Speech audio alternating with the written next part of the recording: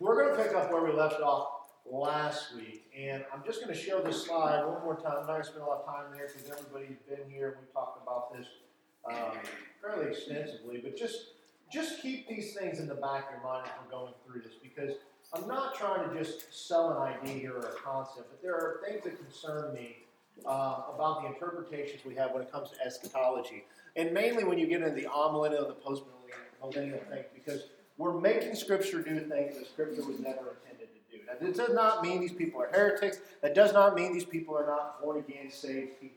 It's just when we start getting in here, when we start making things allegorical instead of literal, then we start having some troubles, because where do you draw the line? There are things that are clearly allegory, but there are things that are clearly not. And when it comes to the 1,000-year reign of Christ, there's just no way to take it. And as I told you, I met one guy in all my life that came to the amillennial conclusion strictly from studying Scripture.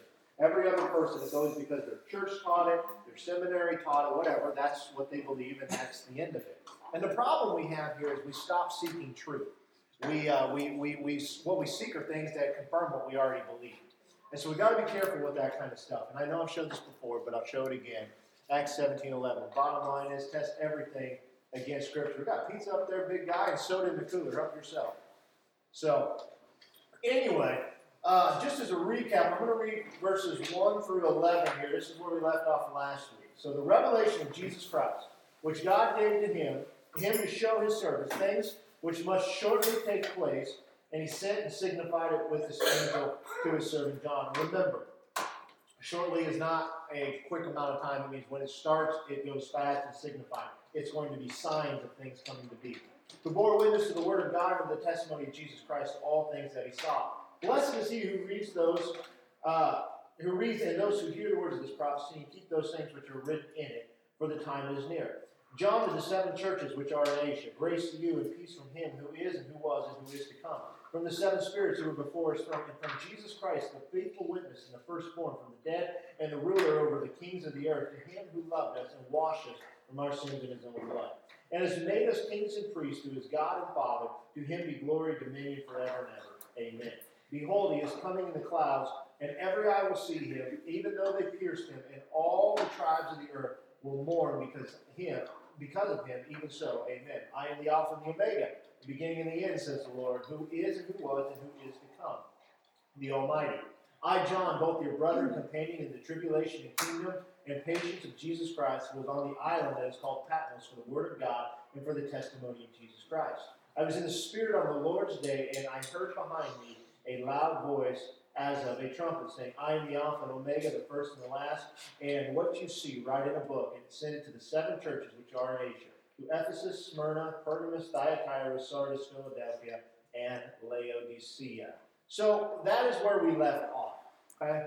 We got through the introduction part, which is the first 3 verses. The next part after that is kind of the salutation. You see it right to these churches. How are you? I'm John, and so on and so forth. But from here, we're going to get into the vision of the risen Christ, the 12 through 18. Now, I'm planning to finish this up today. This chapter, that doesn't mean it's going to happen. I was telling Isaac, the more I put together on this, the longer it just got, and we are not going to rush it. I'm not going to talk fast. If we don't get through it all today, we'll get through it next week, okay? If I'm going too fast, please somebody holler at me. But remember, everything we're doing is picking up where we left off. So he just heard the voice of the trumpet, all right? Verse 12. Then I turned to see the voice that spoke with me, and having turned, I saw 7 golden lampstands, and in the midst of the 7 lampstands, one like the Son of Man, clothed with a garment down to the feet, and girded about his chest with a gold band. Now remember, he turned. The sound was behind him. It was as of a trumpet. Okay? So he physically turns around to see what is going on. He's in the spirit, but his physical body is still functioning. So what does he do? He turns to see the voice. Now here's the question. How does one see a voice? Right? You don't see a voice, you hear a voice, right? This is the word voice there comes from the Greek word, you're going to find this hard to believe, phone. Phone, P-H-O-N-E, phone, like telephone. That's the Greek word. I don't know if that has a connection to why Brandon Bell decided that's what he could call it. I don't know. But it's from that word phone. But the voice was behind it. This is just enigmatic. I have watched people try to come up with all sorts of stuff. There's 2 things that are possibly going on. Remember the word of the Lord? When we talked about this when we're going through the series we've been in on Sunday morning. That Jesus was the Word, in the beginning was the Word was God, and all of that. And then you see the word of the Lord came to him, and he put his hand on him, or did things like that in the Old Testament. This could be something like that. I don't think that's as accurate as can be.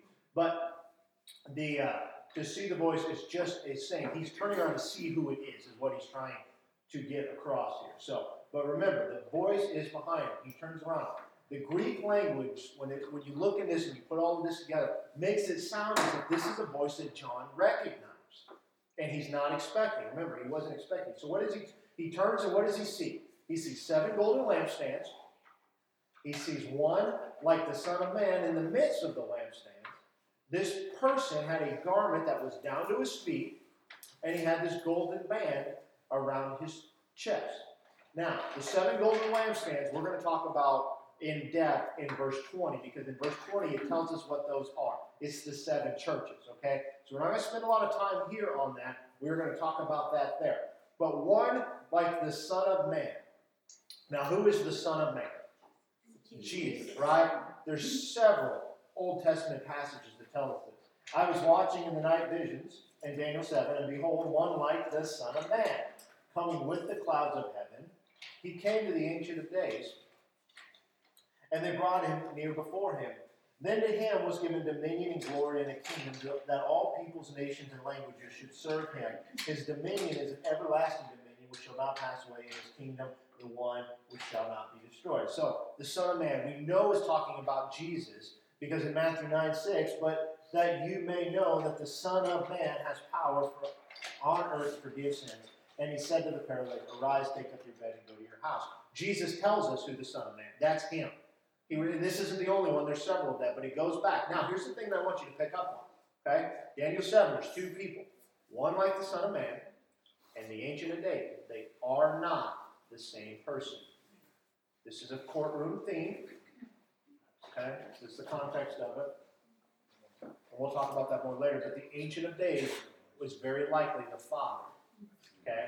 And the only reason I'm hammering on that a little bit is because it's some of the commentaries that I read, you're going to see the descriptions of the Son of Man here in a moment are very similar to the descriptions of the Ancient of Days.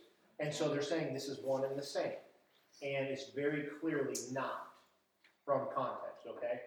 But be that as it may. So we know the Son of Man is Jesus, right? So what I do when I'm doing stuff and I'm studying this, guys, and you can do this or not do this, up to you. But I start making notes. What is titles of Jesus? The first and the last, beginning and the end. The one who was, which is, and which is to come. Son of Man. I start writing these titles down because later it tells us them, but it doesn't describe it. So now we can start putting the pieces together of who's talking or about whom, because all these different titles are important. So the description that he gives here of Jesus is that he had a garment that went down to his toes, or down to his feet. Now, this garment should make you think of something. Okay? Any idea what this garment was?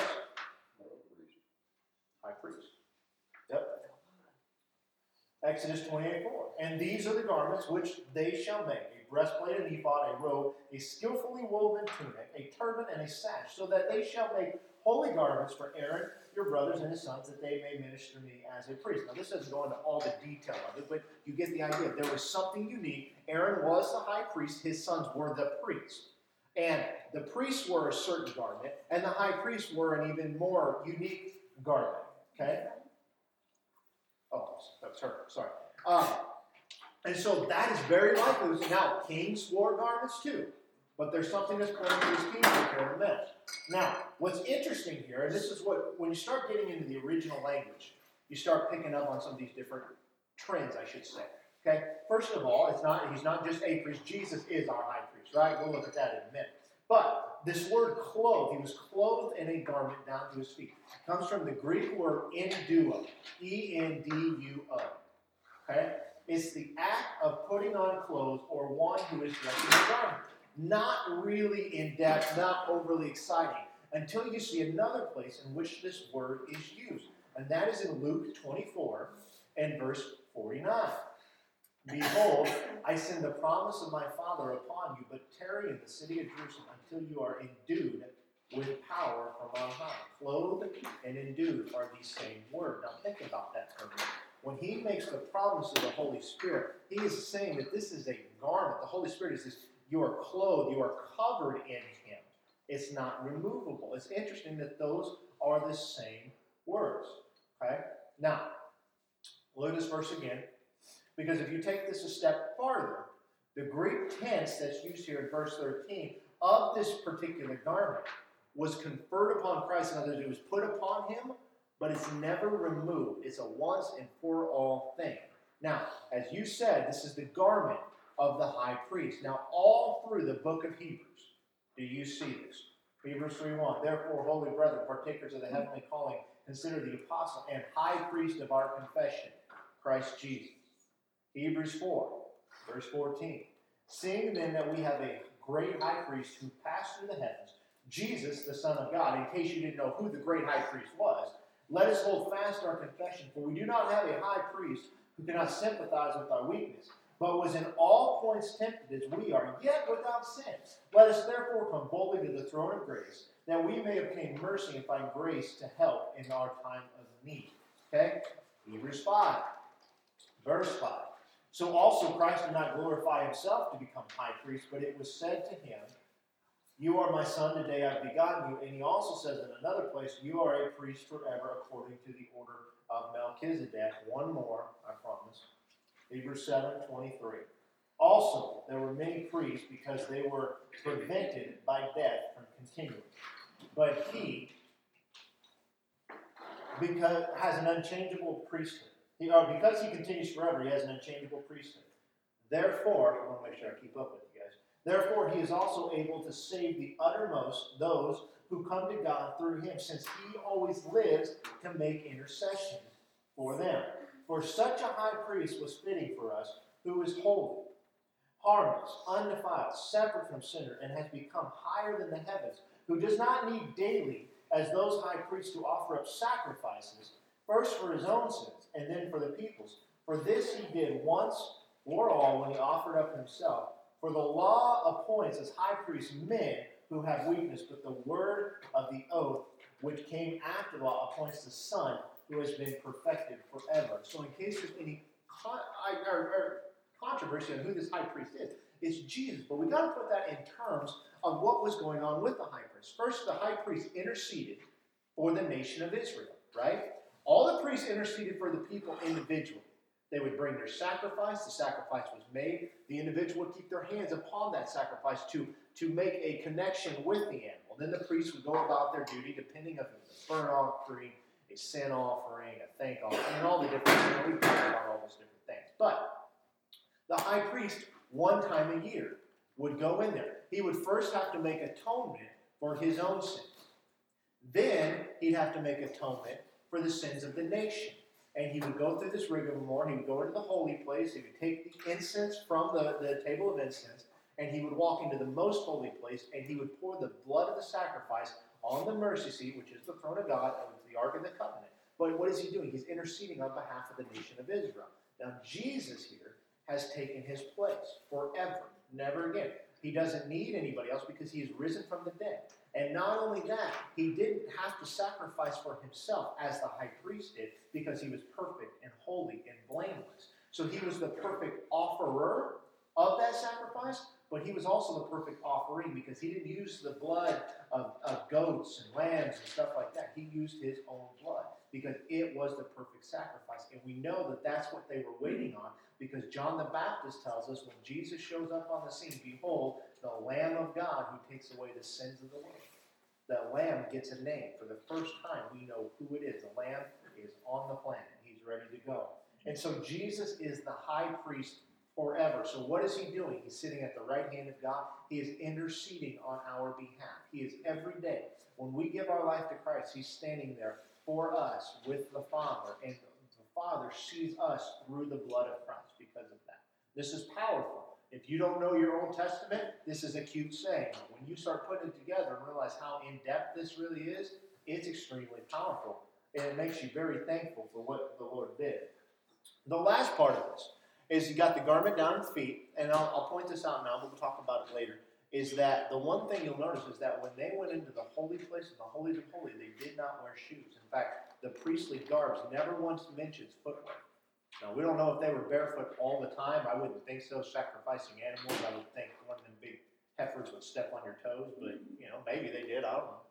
But the last part, girded about the chest with a golden band. A lot of people mistake this as the high priest. Remember, the high priest would wear this, I don't know what you call it. It looked like a Flavor Flav, golden clock. You guys don't know 90s rap? Come on. Flavor Flav. Never mind. Okay. Anyway. But he would wear these things, and it would have 12 jewels in it. One represent each. You guys really don't know who Flavor Flav is? Oh, my goodness. Okay. Well, you've not missed anything. I'm surprised you know.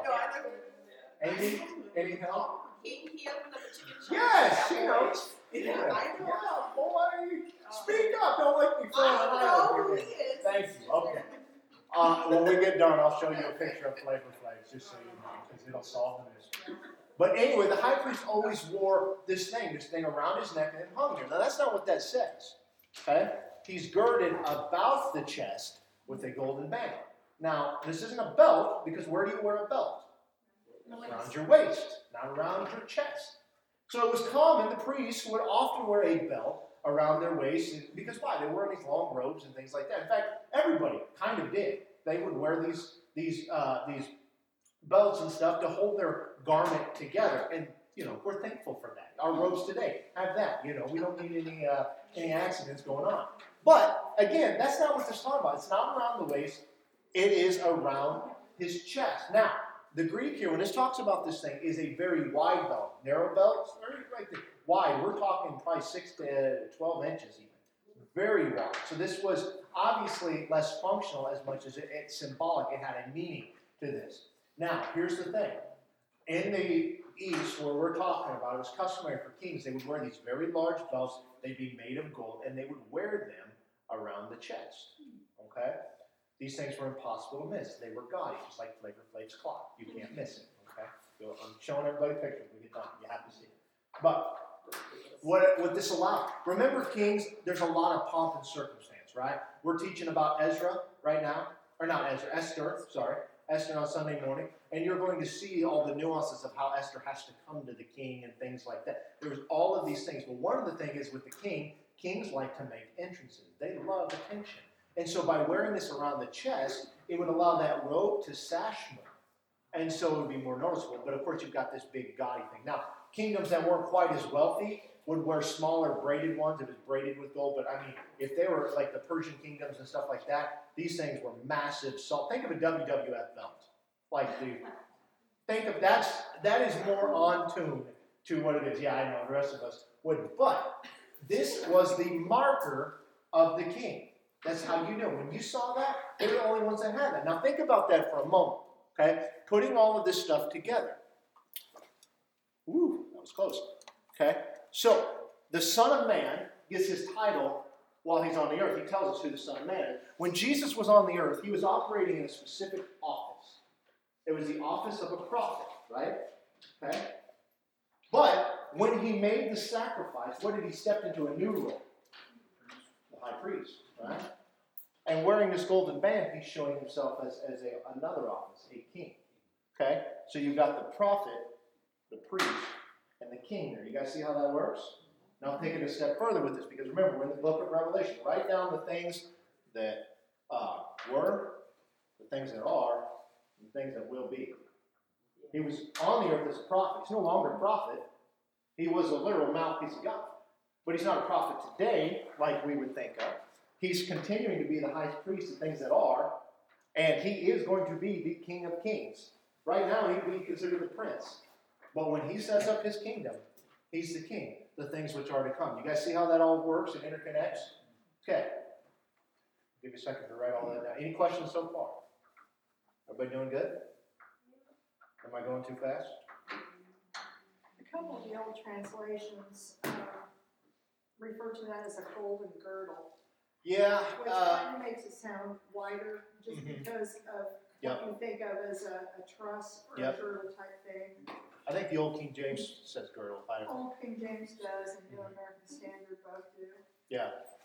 So, and that makes it a lot easier to understand. You know, when you see a girdle, you're not thinking of belt. You're thinking something else. Yeah. Well, I've got in mind, it says Josephus tells us the priests were girded about the breast, not the loins. We see him as the great high priest is around the loins. That's what Josephus. Yeah, but it was a regular belt. It wasn't this massive one. That's the difference. So, but yeah, they would wear it around there. They would have that breastplate. That's usually what most people assume that is the breastplate. So, let's jump into verse 14.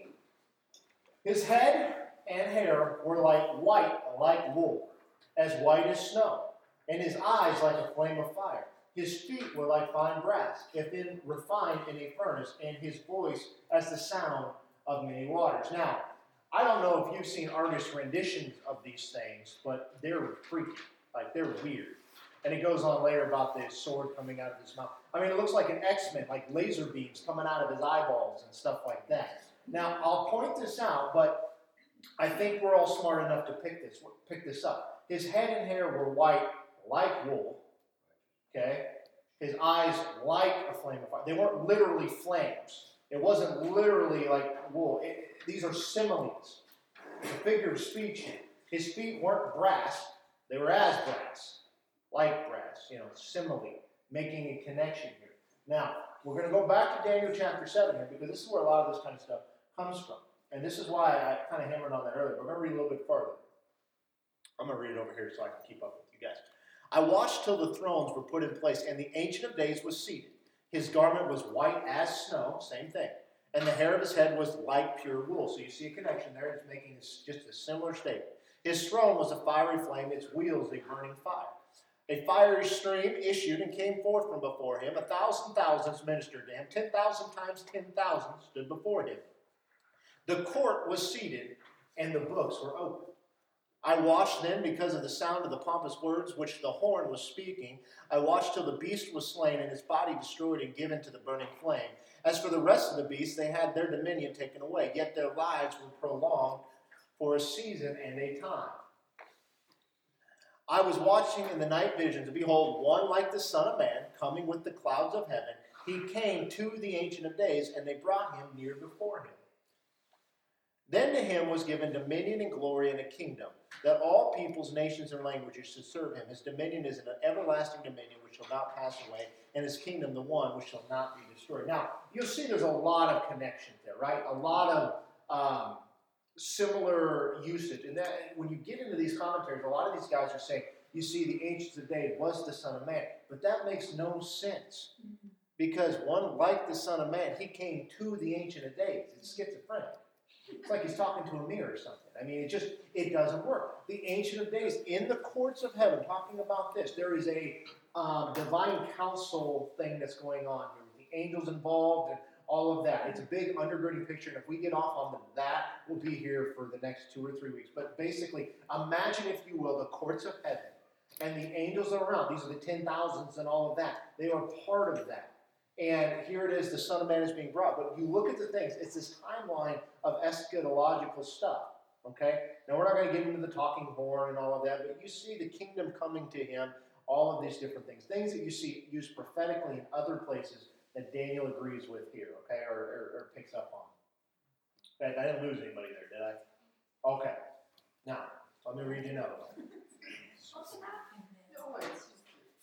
No, it's Are you okay? I'll read it some more at home. Okay. I'll catch up. Okay, it's fine. You can stop me anytime.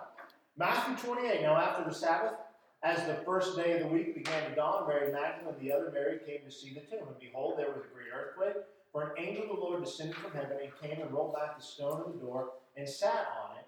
His countenance was like lightning, and his clothing as white as snow. Now, again, when we see the angel, you see this white, this countenance is like lightning, his clothing as white as snow. Here's the thing that we need to understand. John is not referring to a color, but it's this brilliance of light. It's this brightness, okay? We think white, we think old gray hair. That's not what's happening. It's this exuding light coming from them. You see that in other places. Daniel 7 is describing the Ancient of Days in this same language. There'd be no doubt that Jesus would follow that same pattern. Then in Daniel 10, chapter 6, his body was like a beryl, his face like the appearance of lightning, his eyes like torches of fire, his arms and feet like burnished bronze in color, and the sound of his words like the voice of a multitude. So you got eyes like fire. You see that. What is that talking about? Fire burns things up. Fire also purifies. And you see that in chapter 10 of Daniel, because what is it? Judgment. All of this is dealing with judgment and bringing judgment upon that. His feet like fine brass. Now, what is the thing with brass? Brass and bronze are often used interchangeably in Scripture. But how they're not used interchangeably is that it's a symbol of judgment, of purification. They're cleansing, okay? I said the Levitical priesthood, they did not wear shoes when they went in. So this is the feet of judgment. There's no description of any foot covering or anything like that. But you think back to all the descriptions in the Torah, in Exodus and Deuteronomy and Leviticus. I mean, it's down to the type of fabric, the colors, how many. So you probably had a thread count in there for Pete's sake. You had to make it on a Singer sewing machine. That was the only way, or it didn't count. I mean, it's intensely, but it never once mentions footwear. We see it in the pictures all the time, but there's nothing there that would guarantee that. And so the thing when you're putting these connections together is that any time that they were on holy ground, what were they required to do? Had to remove their shoes, right? You see that with Moses as well as several others through time. What made the ground holy? The presence of God, okay? Because in their mind, in the Israelite mind, is that shoes carry the contamination of the world on it. And so they would remove them whenever they would enter the holy place. Now, this portrays Christ as one who is completely pure and from the contamination of the world. This brass is this purification. What's interesting is in this place, okay, when we see the word brass in Revelation, is what I'm talking about, okay, there's only 2 times this is used in the New Testament. And this is the word. It's used here, and it's used in Revelation 2, verse 18. Chocolibanon. If you can pronounce that better, I'll let you, because I don't have a clue. But it comes from 2 words, chokos, which is bronze or brass, and Libanos, which is the frankincense incense tree and the gum derived from it. Okay? So basically what this is saying when you put these together is that it is this, it's frankincense, but it had this bronze hue to it, this color, and all of that. Now, as I said, bronze is always associated with judgment and cleansing. Think about what was the altar made out of in the tabernacle? Bronze. You had the brazen laver, purification, sacrifice. You see it all in Numbers 21 with the brazen serpent. It was judgment brought upon. Jesus said that I am that serpent. Just like he was lifted up in the wilderness, so must the Son of Man be. So you see all of these things going on. But frankincense was burned as the incense in the tabernacle and the temple both by the priest. This is an association with the priesthood. Now think back for a moment. When the Magi came to Jesus, they brought 3 gifts. Remember what they were? Gold, frankincense, and myrrh. Gold is talking about Jesus' kingship. It's a gift that you give to a king. Frankincense is a gift that you give to a priest because they use it. Now frankincense is not in this area. It had to be brought in, and they would use over 700 pounds a year. These are, a little goes a long ways, and they're using 700 pounds. It was extremely expensive because of that. So you've got the priesthood associated with that. Myrrh is about Jesus' sacrifice, his death. Myrrh is what they used to embalm bodies. So you see the frankincense attached to his feet, this feet of brass, the bronze, whatever. It's this judgment and cleansing. And again, remember, what is Revelation doing? It is about the end times, the judgment that's coming on the world. So you're seeing all of these layers here connecting to Jesus, okay? Now, it says his voice as the sound of many waters, voice like waters, okay? Now, there's several places that you see an example of this. Ezekiel 1, verse 24. When they went, I heard the noise of their wings like the noise of many waters, like the voice of the Almighty. You see the many waters like the voice of the Almighty. A tumult like the noise of an army, and when they stood still, they let down their wings. There's another one, Ezekiel 43. And behold, the glory of the God of Israel came from the way of the east. His voice was like the sound of many waters, and the earth shone with his glory. Now, why am I showing you guys this? Because these analogies they explain themselves. Okay? This is a very loud voice. Isaiah talks about how he's got a still small voice. This is the opposite of that. It's a booming sound. You see it with Moses on the mountain when the law is being given. Okay? This is a loud voice. So this is not something that is small. Everybody doing good? Okay. Let's go on to verse 16. He had in his right hand 7 stars, and out of his mouth went a sharp 2-edged sword, and his countenance was like the sun shining in its strength. Now, I said we're going to talk about the stars here, or the lampstands in verse 20. We're going to talk about the stars in verse 20 as well.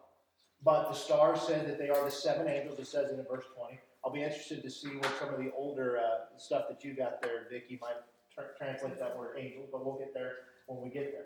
But remember, everything written here has to make sense in the first century, because this is written to somebody. This is written to those 7 churches specifically. It has to make sense in the world they live in, because we come up with all these conjectures about these different things, right?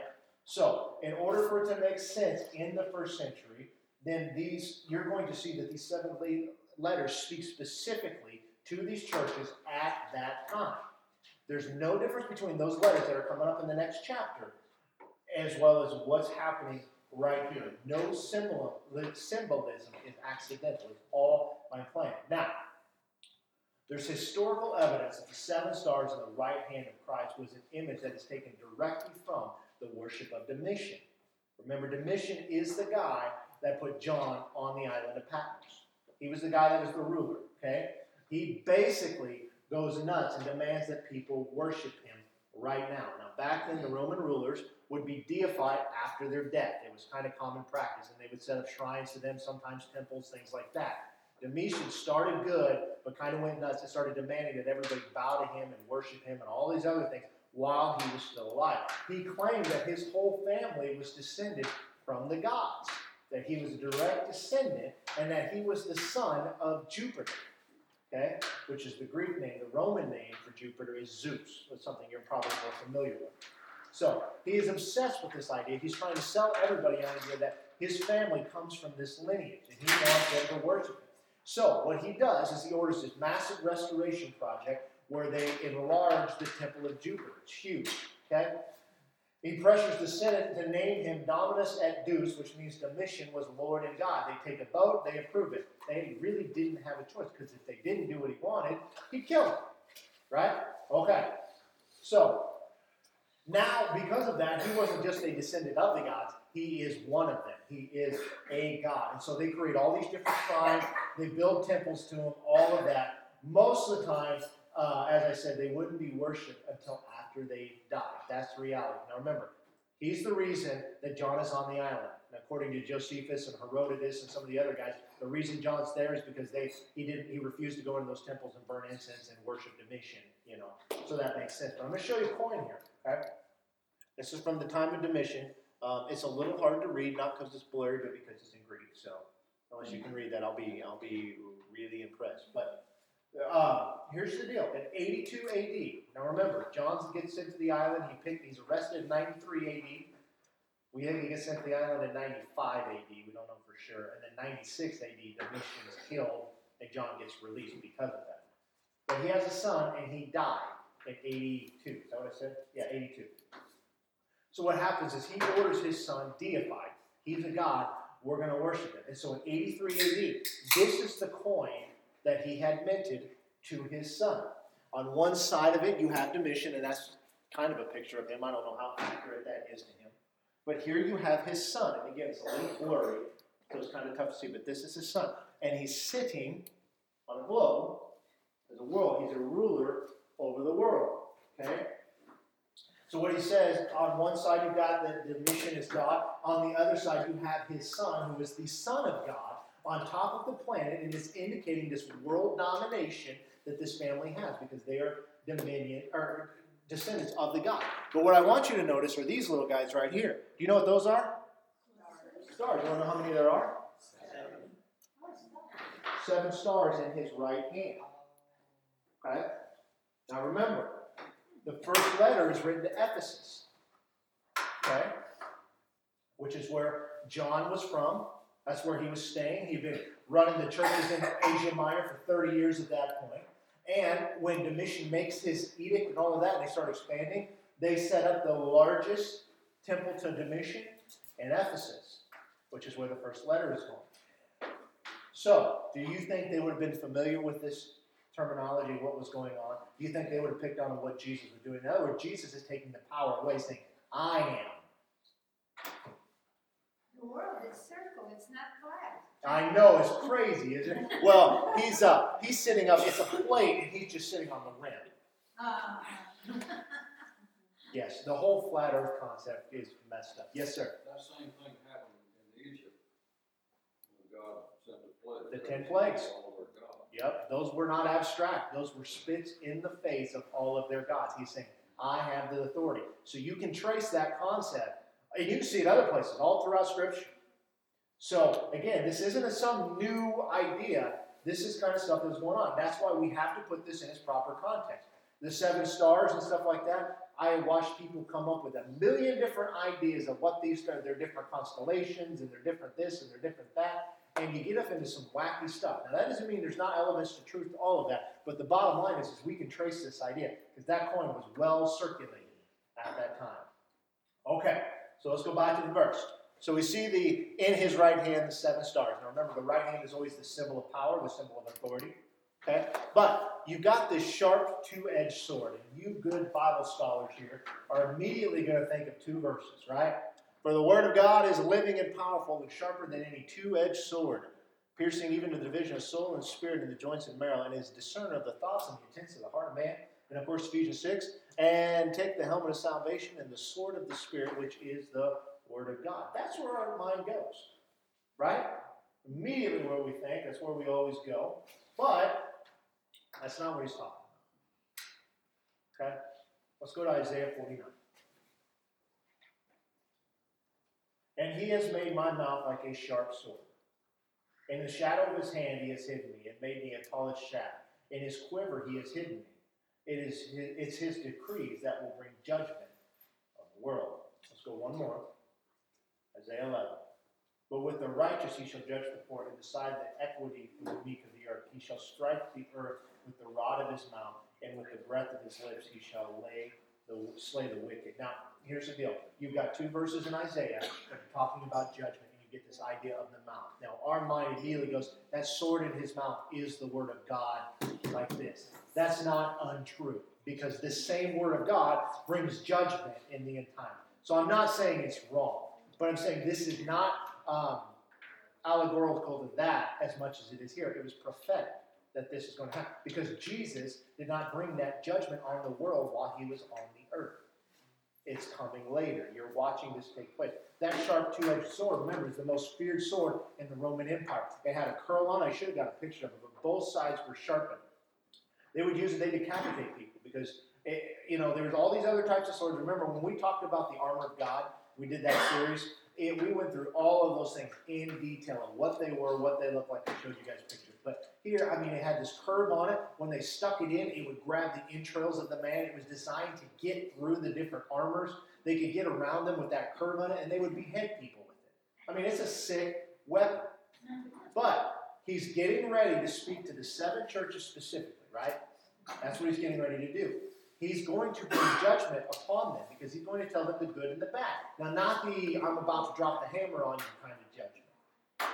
He's bringing some condemnation on this, because God loves his church. It'd be outside of his character to obliterate his church like that. But he's speaking to the world at hand. Now, the word sharp here, this is why we know this isn't specifically talking about the sword like we think of it. It comes from the word oxus, O-X-U-S. And it refers to a sour wine, a vinegar, something bitter. It was a medical solution. They used it a lot of times for anesthesia, things like that, for people who are in extreme pain.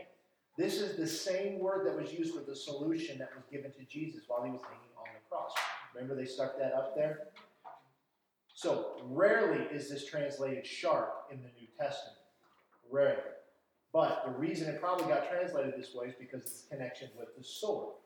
So, the bottom line, he's getting ready to let the church know what they need to fix. Because there was compromise in the church, and you're going to see that in all but 2 of them. All but 2 of them, he brings some sort of condemnation. This was a disease that was running rampant, and Jesus is going to remove it before it gets worse. It is for the good of the church. You guys see how all of those things kind of play together, what's happening here. Okay? Any questions, comments about that? No. All right. Let's look at the last part there. The sun shining in its strength. That's what his countenance was. It's this intense light that is shining all around him. We've seen this before. Matthew 17, verse 1. Now after 6 days, Jesus took Peter, James, and John, his brother, led them up on a high mountain by themselves, and he was transfigured before them. His face shone like the sun, and his clothes became as white as the light. This is the transfiguration of Christ. Again, as white as the light is referring to the brightness. You've seen this a few other times throughout Scripture, but it is something supernatural that's going on. Okay, let's go to verse 17. And when I saw him, I fell at his feet as dead. But he laid his right hand on me, saying to me, do not be afraid, I am the first and the last. Okay? Now, that word saw is horeo, H-O-R-A-O. This means recognize, to grasp, to perceive. So when it says, when I saw him, it means when I recognized him, or when I realized it's him, and all the things that were going on. Because what were the things he saw? Okay? When he turned around, he saw the 7 lampstands. He sees that Christ is among those lampstands. He sees the garment that Jesus is wearing. He sees the golden belt around Jesus Christ. He's describing all of this stuff. He sees light that's coming from Christ. He sees Jesus' eyes were like fire, his feet were as brass. Then he hears the voice of Christ, and he's putting that down. Then he sees the 7 stars in his right hand. He sees the sword from Jesus' mouth. And here at this point, the 11th thing is he is putting it all together. When he recognized Jesus, with all that was going on, he fell at his feet as dead. Now, there are several examples of this in Scripture, people that are overwhelmed by the glory of God. And John's going to go through this again in chapter 19. He's going to fall another time underneath the power of God. But there is a fourfold pattern that is in the book of Daniel in chapter 10, verses 8 through 20. I'm going to give you the pattern. We're not going to read all the verses for time's sake. But basically, a prophet, number 1, observes the vision. Oh, I got this up here for you. Let me put it up. Observes the vision. He falls on his face. Now, this can be done mechanically, like in a prostrate manner in the sign of worship. It can also be something where they fall underneath the power of God. Then they are strengthened by a heavenly being, because in this case it was an angel, but they put their hand on them or whatnot and say, do not be afraid. You hear that a lot. And then, of course, they receive further revelation from that person. I got a typo there. My apologies for that. But this, too, is a prophetic event. Now, again, the Jewish people, the people that were reading this, would have picked up on that trend in Daniel.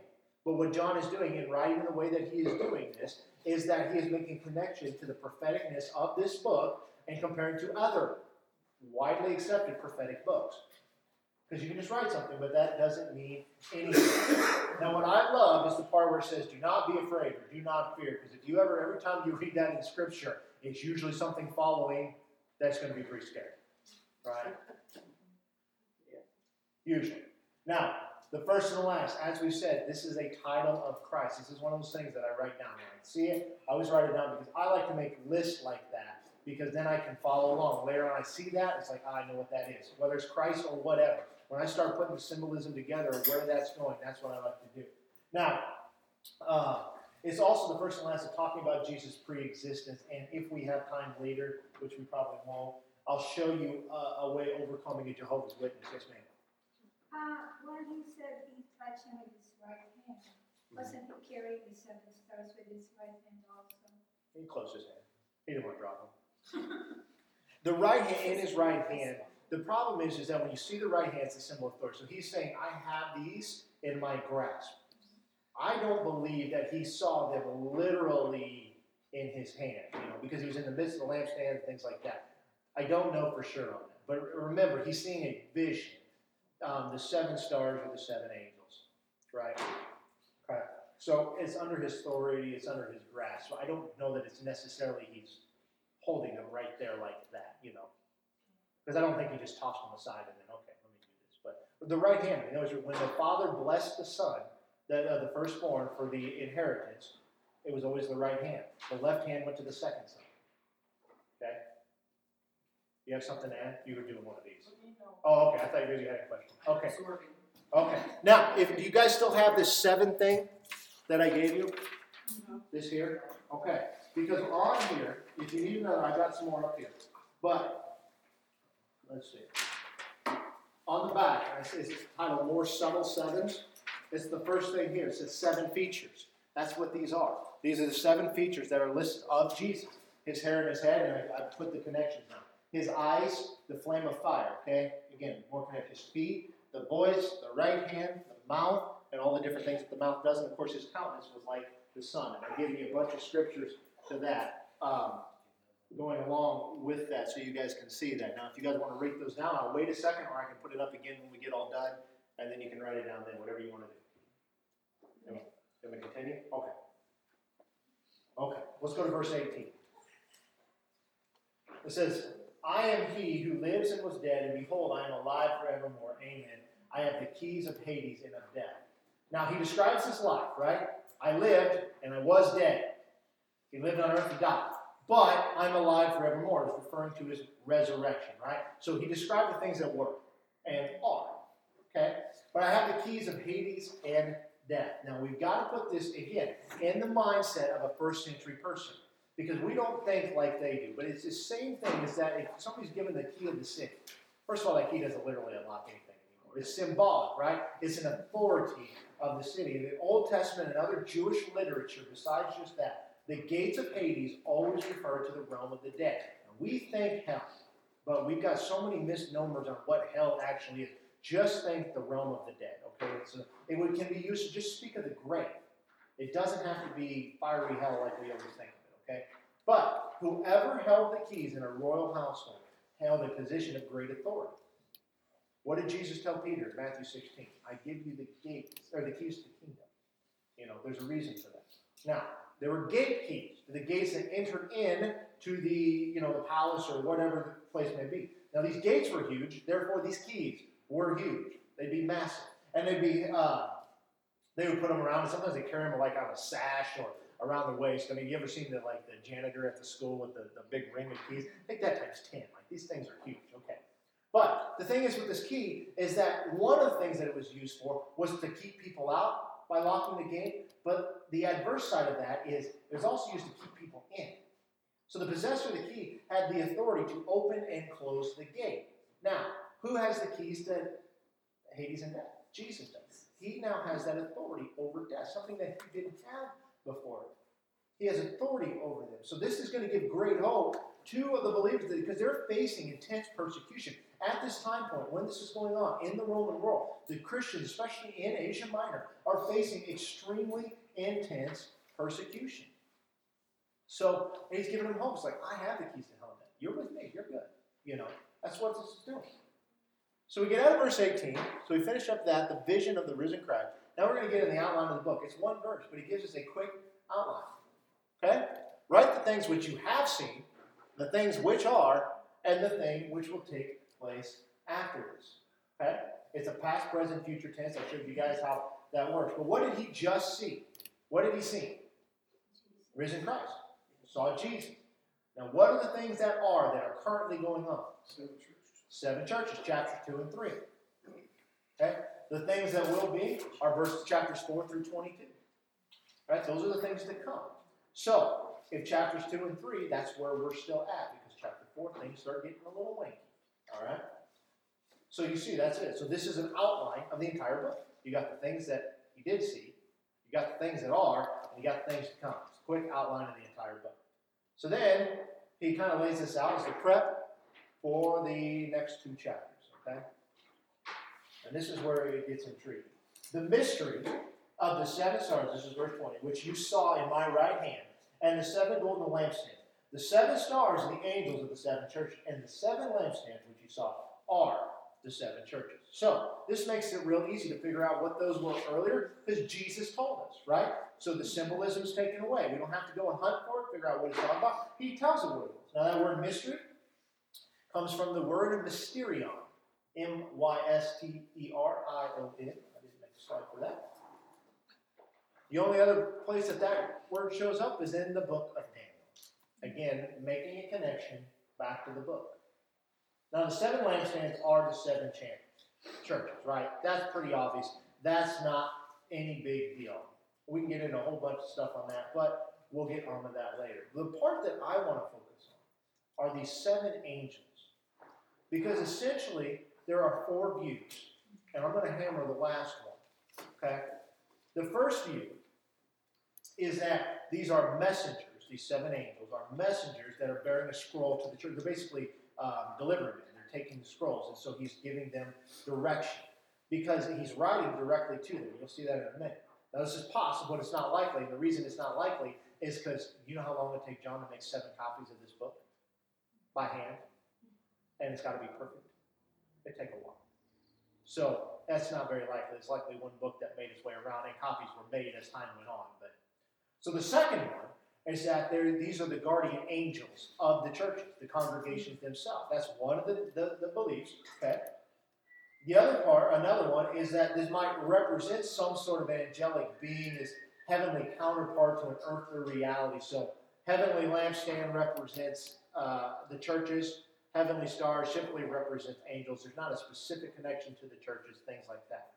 But there's a problem with that. Okay? The fourth view, and this is somewhat of a minority view, but I think it makes a heck of a lot of sense to me, is that the word angels here comes from the Greek word angelos, A-N-G-E-L-O-S. It's often translated angels, often. But it also means messengers. Let me give you some times it's used like this in the New Testament. Luke 7:24, James 2:25, Matthew 11:10, Mark 1:2, Luke 9:52. Let me go through that again. Yeah. Okay. Luke 7:24, James 2:25, Matthew 11:10, Mark 1:2, Luke 9:52. We get it all, or we do it one more time? Okay. Good. Now here's the thing. Are we good?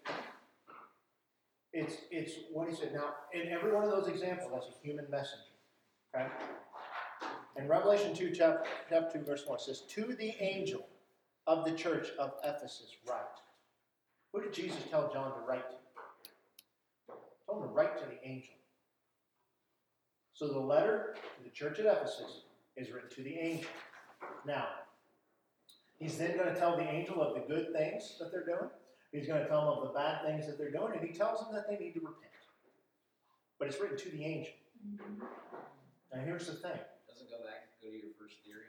Or like Well, hold on, I'm getting there. Let me land this plane, Mark. Stroke your beard. There's never a command given to an angel to repent, ever. There are angels that probably should have repented and didn't in Genesis 6 and other places, but they didn't. And nowhere in the New Testament does it speak of an angel as being the head of a church. Ever. They're ministering spirits. Right? The angel of the church, why is John writing for that? Look what he says here, Psalm 103:20. "Bless the Lord, you his angels, who excel in strength, who do his word, heeding the voice of his word." Does God need John to write a letter to get a message to an angel? He does not. Okay? There's no example of this ever happening. This is a letter bringing correction. There's no example of this ever happening in Scripture. Now, this word messenger, it refers the messenger that would be over the church of Ephesus and all the other churches. Now, who is the messenger that would be over the churches? Each individual church. Think about it for a minute. Bishops.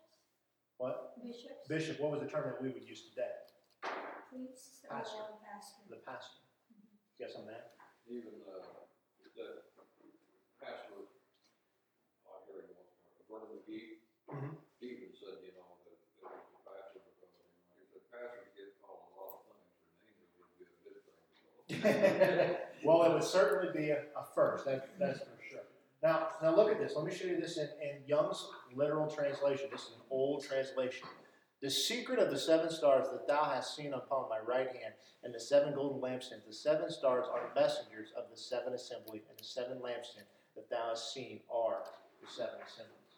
If this is the pastor, as I, suspect, Jesus is following a pattern of authority that he has set up in these local churches, because it's pastors' God-given responsibility to deliver the divine message that God gives them, and those churches are the congregations, what are underneath his oversight, and he has to answer to God for everything that goes through them.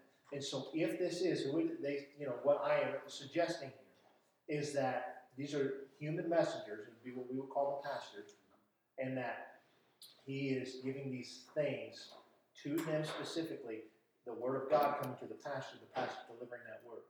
Why wouldn't he just use the word that we see at other places of New Testament that the church would have been familiar with? Overseers, elders, They may pastors, have been. teachers. It's us that's not. Because they use several words. Why didn't they say bishop stuff? It's possible that they didn't have a direct pastor like a head guy, but several. So it could be messengers like whoever's getting up and reading the text. Because that's the whole point. Blessed is he who reads and who hears. Somebody's reading that message in the congregation. So why he didn't use that word, I don't know. And I am not precluding that it couldn't be an angelic being. But when you put all those things together, it sure doesn't make much sense to me. So, again, this is a minority view, but most of the time people don't dig into this stuff that deep. So I just find it interesting. Okay. Yes, ma'am. And also, how many angels did we ever write to in the Old Testament or the New Testament? How many angels do we have a right to? You can. I don't know. Does it give a number? I don't think it gives a number. No. Like, how can you write to an angel? Oh, yeah, absolutely. I'm sorry. I said we have a right to. Like, how many do we get? No. I'm like, I don't know. I hope a bunch, because they're talking to the guy that pushed the trampoline over against the house so I could jump off the roof and land on it and see how high I can get. I need as many angels as I can get. So it did not end well and hurt a lot. So, but You're right. That's how you write to an angel. Yeah, so I think you guys can at least see it again. Is it specifically the pastor? Is there something deeper going on there maybe that we're missing? Possibly. But I certainly don't think you can make a very good case based on that interpretation of it being an angelic being. It's got to be a human messenger of some sort. Yes, sir. Well, the Bible does mention that we have a guardian angel. Yep. So back in those days, you probably wouldn't have a specific pastor as they didn't have the Bible in the first place. But they had overseers. Yep. It was a little different structure than what we see today. Some of them would have an individual that kind of ran the show. Timothy is an example of that, but he's also an overseer of many churches. They would set up, they would call them bishops a lot of times and things like that. So it could be more than one. It could be, it could be the guys reading the text. But the bottom line is that why would he have John write a letter to the angel when the angel takes his order from God? It just doesn't make sense when you put it in that perspective. Yes. Well, in a way, it kind of does though, because people who preach the gospel, which would have been what they're doing, those are all messages delivered to them from God, Sure. what they're called to preach about Yep. in the church. So that makes them a messenger of God's word. Oh, absolutely. So to me, it kind of ties in, and then you think about it makes sense that an angel would also, the word would be correspond with messenger, because you think about when Mary was told, when anybody's told anything from God in the Old Testament, it's always an angel that comes to tell them, Right. As a messenger. Right, absolutely. Usually it's an angel, or sometimes it's God directly. But absolutely. In this case, though, he's telling John to write that message to that angel. And that's where the angelic idea of that coming, that John is writing a letter so that Gabriel can read it. Just doesn't make sense. Gabriel's just an example. Maybe it's Raphael or Donatello or any of the Ninja Turtles. I don't know. But Chantel is an Ninja Turtle. you know. I don't have a question, You have a question? No, mine just, it just said the 7 stars representing their angels who were assigned each to a church to assist in spiritual warfare, or it can refer to the pastors of these churches. Okay, there you go. There you go. But again, when we look at it, could refer to the angels, and then you see the very next verse. Remember, these are man-made distinctions here. The chapters and verses were put in, so we just have reference points. This would have been a continuous flow in the letter. Right. So that's where we make those distinctions. So again, whether it's specifically the pastor or the overseer or the bottom line is it's very likely a human person, almost 99% certainty. So that changes things, and when we look into the next few chapters.